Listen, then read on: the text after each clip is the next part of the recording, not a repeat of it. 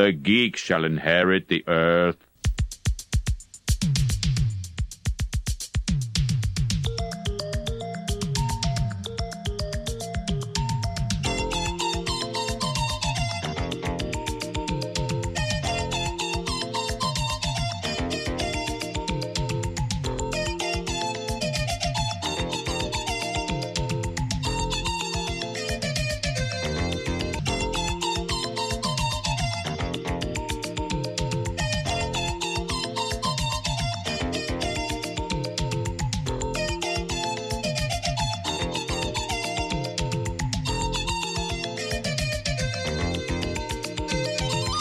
Hi, Clive.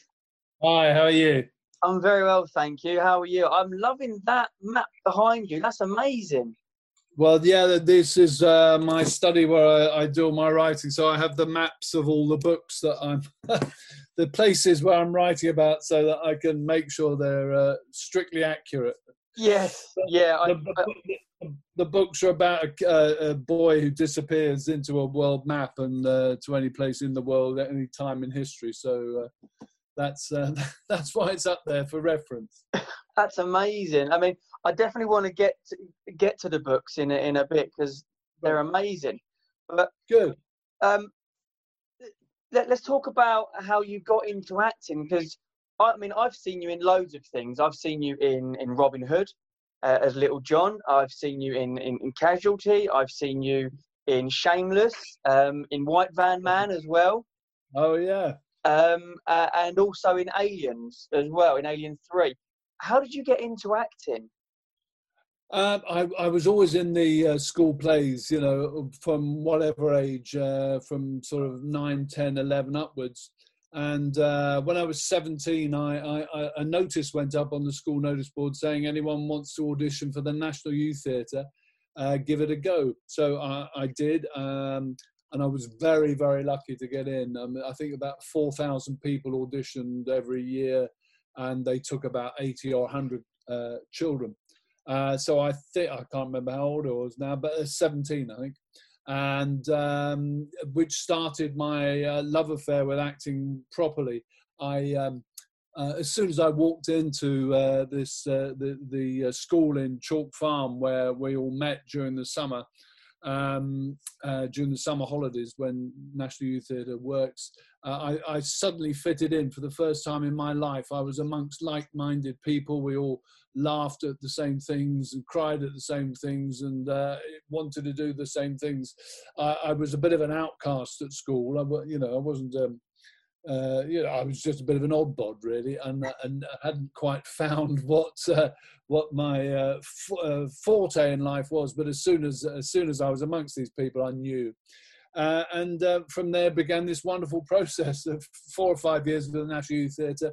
And then I managed to eventually get into RADA. I auditioned for about 4 or 5 drama schools, but it was only in my all my mates were strolling into drama schools all over the place. I thought, well, I'm as good as them, I'll get in. And yeah. Forgetting to do things like learn my lines for the audition, things like that.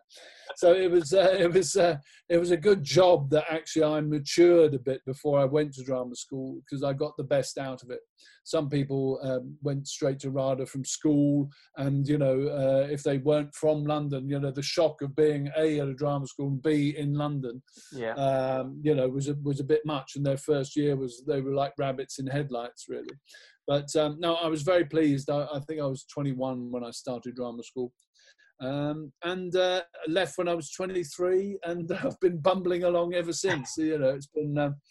It's been a roller coaster, I will say that. That's probably a bit of a cliche about a career. You can never sustain the highs, and you can guarantee that you won't be down and out forever and ever and ever.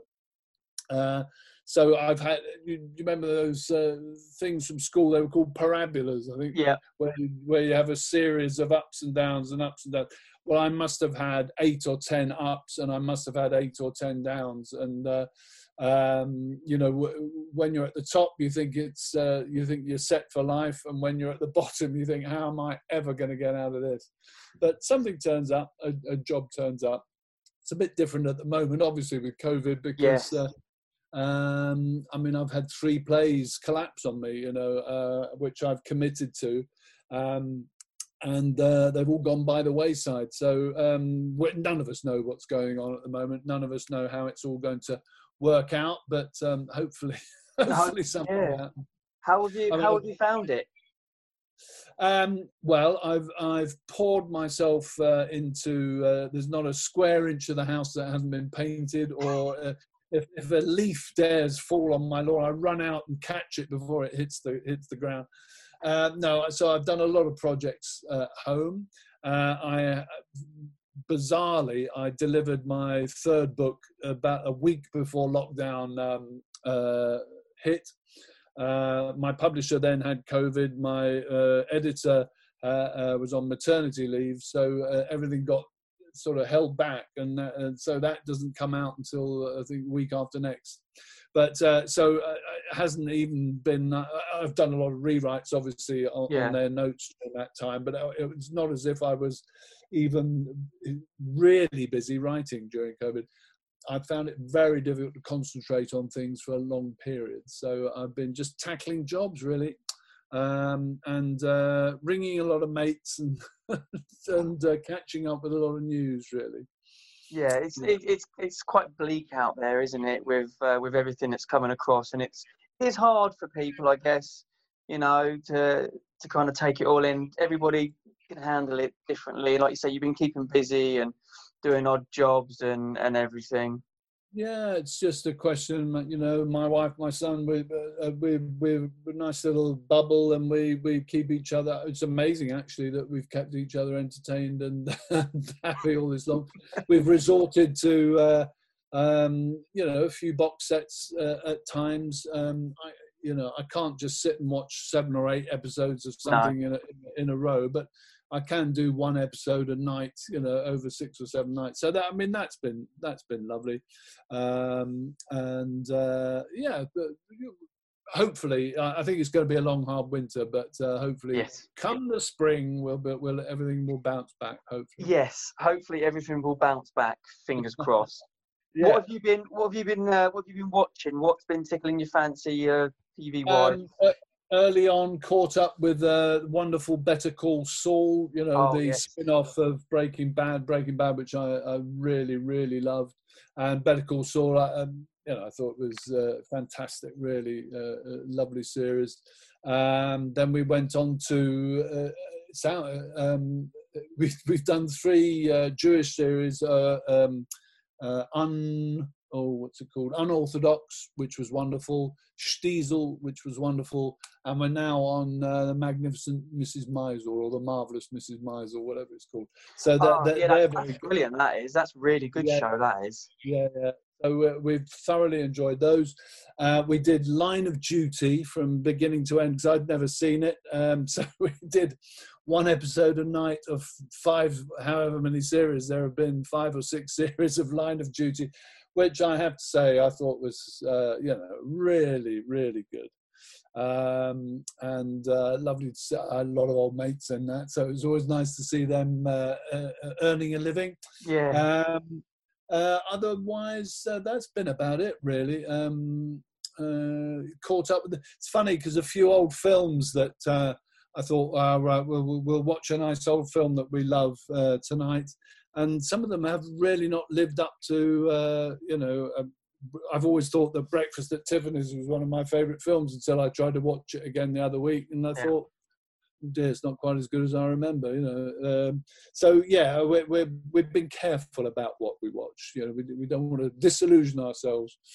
No, absolutely not. I think I've been listening to a lot of music. Really, I've been catching up with all my old 1970s rock bands and all the concept albums that I've got stacked on my shelves and things like that. Podcasts while I've been gardening. Great mate of mine, Michael Fenton Stevens, does a lovely. He does an amazing podcast, doesn't he? Yeah. I listen to his podcast. It's so good, so good. I love listening to that. Well, I'm lucky. I was interviewed for it before lockdown happened. So mine, I think it comes out in the next couple of weeks. It's a very, very sort of genteel, sort of whimsical look at the world because lockdown hadn't happened. So it's going to sound very strange. People are going to think I'm a complete idiot, but never mind. And also, our dog had just had 7 puppies, so I was out on my feet. I really was. I was so knackered from looking after these 7 puppies that I probably didn't make much sense. Anyway, that's out in the next couple of weeks. But it's a great podcast, isn't it? It is, really is. Yeah, another mate, Alex Lowe, does a wonderful thing, Clinton Baptiste, which is he's a sort of pretend paranormal, what's it? Not a fortune teller. What do you call it? Psychic. Yeah, yeah. It's the character he used to play in Phoenix Nights, Peter Kay's Phoenix Nights, and he's now does his own podcast. So that's very funny as well. Oh, I'll have to check that out because I liked Phoenix Nights. I thought that was really good. I really enjoyed that. Yeah, well, yes, Alex is also Barry from Watford, who I don't know if you know that character, but that's a highly entertaining character as well. But no, those are the sort of things that have kept me going, but music especially, you know. And the glories of Six Music. I don't know if you listen to Six Music, but it's every day about 2 or 3 tracks that I listen to there. I have to download because Yeah. It's been quite expensive on that front. That's the thing. Is it's so easily and readily available, and yet we still have to pay for it, and we just kind of disassociate the fact that it costs money still. I know. Well, I'm glad that at least some artists are getting paid for something.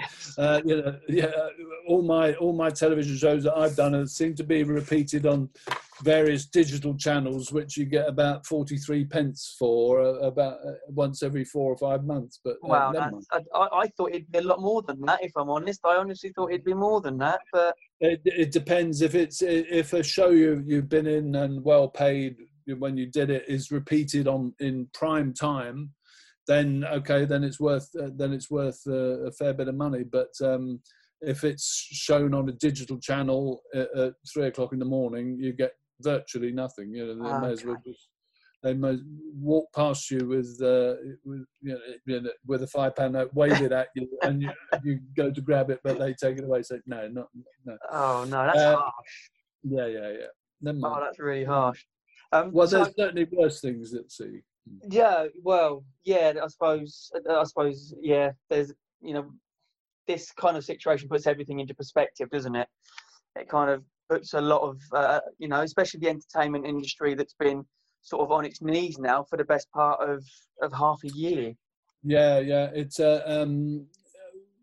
it's hard to see a way out of it. If I'm honest, I don't know if I'd want to go and sit in a theatre just at the moment. It would be a very weird experience, I think, but we'll see. Anyway, fingers crossed. I'm talking about a play I'm going to do in about a year's time at the moment, so at least they're talking about that. But having the last 3 that I've said yes to all having cancelled, it's I'm not holding out. No, not holding out much hope at all. So obviously you've done UK TV, but you've also done US blockbuster film, and I'm talking obviously mainly Alien 3, and I'm a huge fan of all of the Aliens. I mean, 2 of them were out before I was even born, but love the franchise. How did you find the difference between sort of going from Robin Hood, to doing Alien 3? Because obviously, and funny enough, your character has the first. Yes, there's the picture there. Yeah, and your character has the first name as yourself. It's called Clive William. Was that the name that was what they gave him? I thought I was just William. I didn't know I was Clive William. No, they put it down as Clive William. Yeah. Oh, really? No, I didn't know that. It was an extraordinary experience. It was a wonderful time. Plus, because of it's wonderful to be on something that size. Yeah. At Pinewood, we had 7 sound stages, so that's a lot of sets. Yeah. And that's expensive. And each one was just magnificent. You walked around these things, and you get used to film sets where they look great. You walk around the back, and there's like struts holding it up, and someone leaning against it to stop it falling over and all that bit.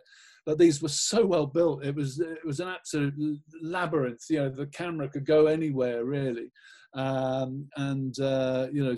give David Fincher the maximum usage. And it was a wonderful production. I had a lot of friends on it. We had a great time. It was socially, it was wonderful. And we had this amazing thing. It's sort of 7 o'clock every morning. We all lined up, had our heads shaved, had a whole load of just dirt rubbed into us. And, it was painful for the first couple of days but soon it became like we were the club and everyone wanted to join our club. And if you were bald and you were having crap thrown at you and rubbed into your skin, you weren't the cool ones. We were the cool ones. So they were sort of badges of honor really in the end. That was great. We got very good at Scrabble because there are big pauses between scenes that you're involved in. Yeah.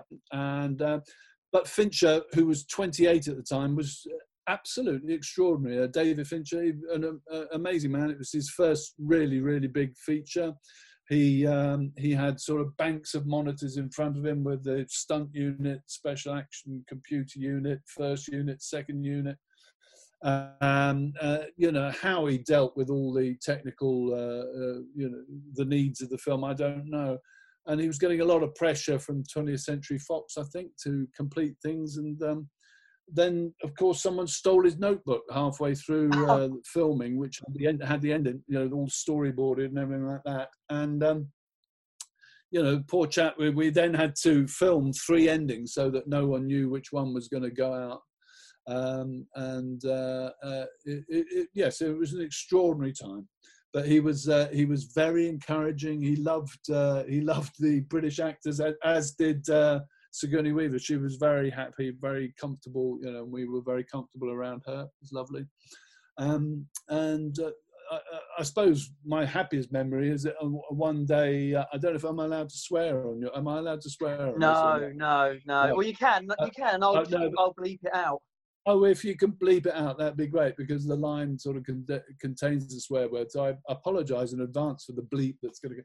But my line was, Sigourney Weaver had to say something, and I said, I don't give a fuck what she says. We got to do blah, blah, blah. And just on the last camera rehearsal, because of the way that she looked, if you look at what she looked like there. Yeah. I said, I don't give a fuck what Shirley Temple says, and everyone, the whole set went, what? What's he said? What's Clive's gone mad? And various people scuttled off behind the set and into the distance. And obviously they went to check legally if I was allowed to say that. And they came back, and Fincher came back on the set and went, yes, you can say it. You can say it. So they'd obviously gone away, and some legal department had run up. So the line stayed in, which is great. But I've got the picture up on my wall, actually. It says, to Clive, a rapist, a convict, a swell guy, all in all, lots of love, Shirley Temple. And that's the photograph from Sigourney Weaver on my wall. That's amazing. I'm sure I can show you. It's over there. There. There it is. I can see it. Wow, that's amazing. Yeah. So that's amazing.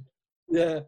So we were comfortable enough to add stuff like that in, at the right time. And Fincher made that all very possible. He was lovely, really, really, really lovely bloke. And he's gone on to, extraordinary things. Yeah, absolutely. And the same for Sigourney. I mean, she was at sort of at her peak then, wasn't she? She was sort of building a real name for herself after the first one, and obviously Aliens being so critically acclaimed. Yeah. Well, I don't think that I can't remember her ever turning in a poor performance. She's one of the stalwarts, and and it shows she's a very, very relaxed, calm, and lovely person to work with. Great, yeah. Excellent, and obviously you've done so many other. I mentioned on it earlier, Shameless, which I've been watching Shameless, and you're in a couple in there, mainly with Tina Malone, as Mimi Maguire. Do quite a lot of scenes with her, and she was in White Van Man with Will Meller and Georgia Tennant. It was a great favourite, White Van Man. In fact, I chose to do, I think, the second series of White Van Man over and above, go back to Game of Thrones, because I enjoyed White Van Man so much more. But then a new controller of BBC Three came in and just swept the desk of all the projects which were there, because they have to make their own mark, and of course our series just went by the wayside, which is a terrible waste. And Adrian Poynton, who wrote the series, was so upset he left the country for a bit. He went off to America to write, and I think he's back now. But people just don't understand the work that goes into these things. No. They come in, they sweep a desk because they don't want to be associated with previous people's projects, and out go all those people's jobs, just fly out the window as a result. And it was a perfectly wonderful little series that had. It was hilarious. It was so good, so good. So that sort of stuff's upsetting. But all you can do is enter into these projects with as much energy, commitment, and skill that you can bring to it as possible, and hope. The number of times I've stood on a TV set and people have gone, "Oh, this is it. This is the one. This is the one." Yeah, all right. I believe I'll jump on that boat with you. And then when it comes out, you go, I think I'll wait for the next one. So how did you find working on the behemoth that is Game of Thrones in comparison to other TV shows? Because obviously it was just magnificent, amazing, brilliant. Yeah, I mean that coat is just brilliant. It was. I've got to say, it's the most amazing series. Our first 10 episodes cost $50 million, so I'm told, and each and every penny is up there on the screen. I think it's an amazing achievement. It just wasn't that much fun to make, because it's such a huge operation. Yeah. There are 300 speaking parts in the first 10 episodes, someone told me. I mean, that's extraordinary. Yeah. So it's fair enough. You as a nice featured part in it, but you can't expect to have the producer's ear or the director's ear and go, "Now about my character, I want to," they haven't got time for that. No. They've got 10 episodes of really high-pressured television with 300 people speaking. So there's 300 actors. How many technicians and crew and wardrobe and makeup and catering and horses and dog trainers, and it's massive. Yeah. So, the fact that I didn't feel very at home on it is neither here nor there, and it's unimportant. But what I wanted for the youngsters on it was for them to have their moment in the sun in the same way that we had with Robin of Sherwood, where we'd had this incredible family atmosphere, and it had enabled us all to do the best work that we were capable of at the time. And it didn't matter about what I felt about Game of Thrones. What I wanted it for the kids on it who were doing their first job, I wanted that to be the same sort of experience. And I think by and large, from what I've heard, they had that. So that's great. But it was minus 22 as we were filming our scenes at the end of series 1. I was not long back from Everest. I'd been on a charity trek to Everest Base Camp, and it was minus 15 was the coldest it got up there. And yeah, it was minus 22 on Titanic Dock. I went backwards and forwards for weeks to train with the dogs, who at that stage they weren't the full dire wolves. They were sort of just a bit bigger than pups. And so we spent weeks out there on Titanic Dock. Where I had a little bit of meat in my palm of my hand here, and they used to run at me, jump at the meat, and then we'd go back onto crash mats. We trained it. That was all fantastic. All went terribly well until the day it came to filming, and suddenly we're all in our costumes. I mean, you know, I mean, we all looked these huge 200 hairy men, candles guttering and flickering, and you know, these really dark, somber sets. And the dogs just wouldn't perform. They just would not do it. So it ended up with the first assistant director with a stuffed toy dog throwing it through frame, and me going collapsing backwards, attacked by a small sort of Jack Russell type dog which was thrown at me. But no, and then of course they pieced it all together. TV magic, and you know, you wouldn't notice the difference. But so it was full of stories like that. Lovely. You only really got to know the faction that you were representing. So, you know, I was with Michelle Fairley and Ron Donaghy and Alfie Allen, Richard Madden. I got to know them well, and we had a lovely time. But you know, we didn't mix with the Dothraki or anybody, so they were all off. They weren't at minus 22. No, they weren't at all. No, yeah. They were in. They had the lovely sunshine, although it was probably not lovely. It was probably baking hot. And oh yes, I think I'd rather be hot than cold. Never mind. But it really. The trouble is, I was meant to do bits in, I think, the second and third series, but they couldn't tell me the dates they needed me to film. And I had this year's work lined up with White Van Man and a tour of Tommy Cooper that I was doing on stage. And so, you know, I had to say no to Game of Thrones when they eventually came through. We asked them lots of times what dates they needed me, and they couldn't tell me. So, you know, just bad timing, really. Yeah, and I guess for an actor, that can happen quite a lot. You know, bad timing and.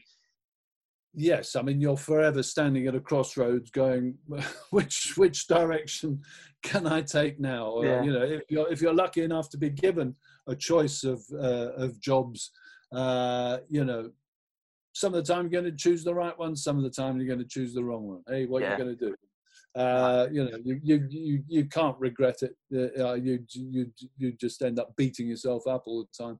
You've got to go with your gut instinct, and there's always good to be taken from every situation. So every experience.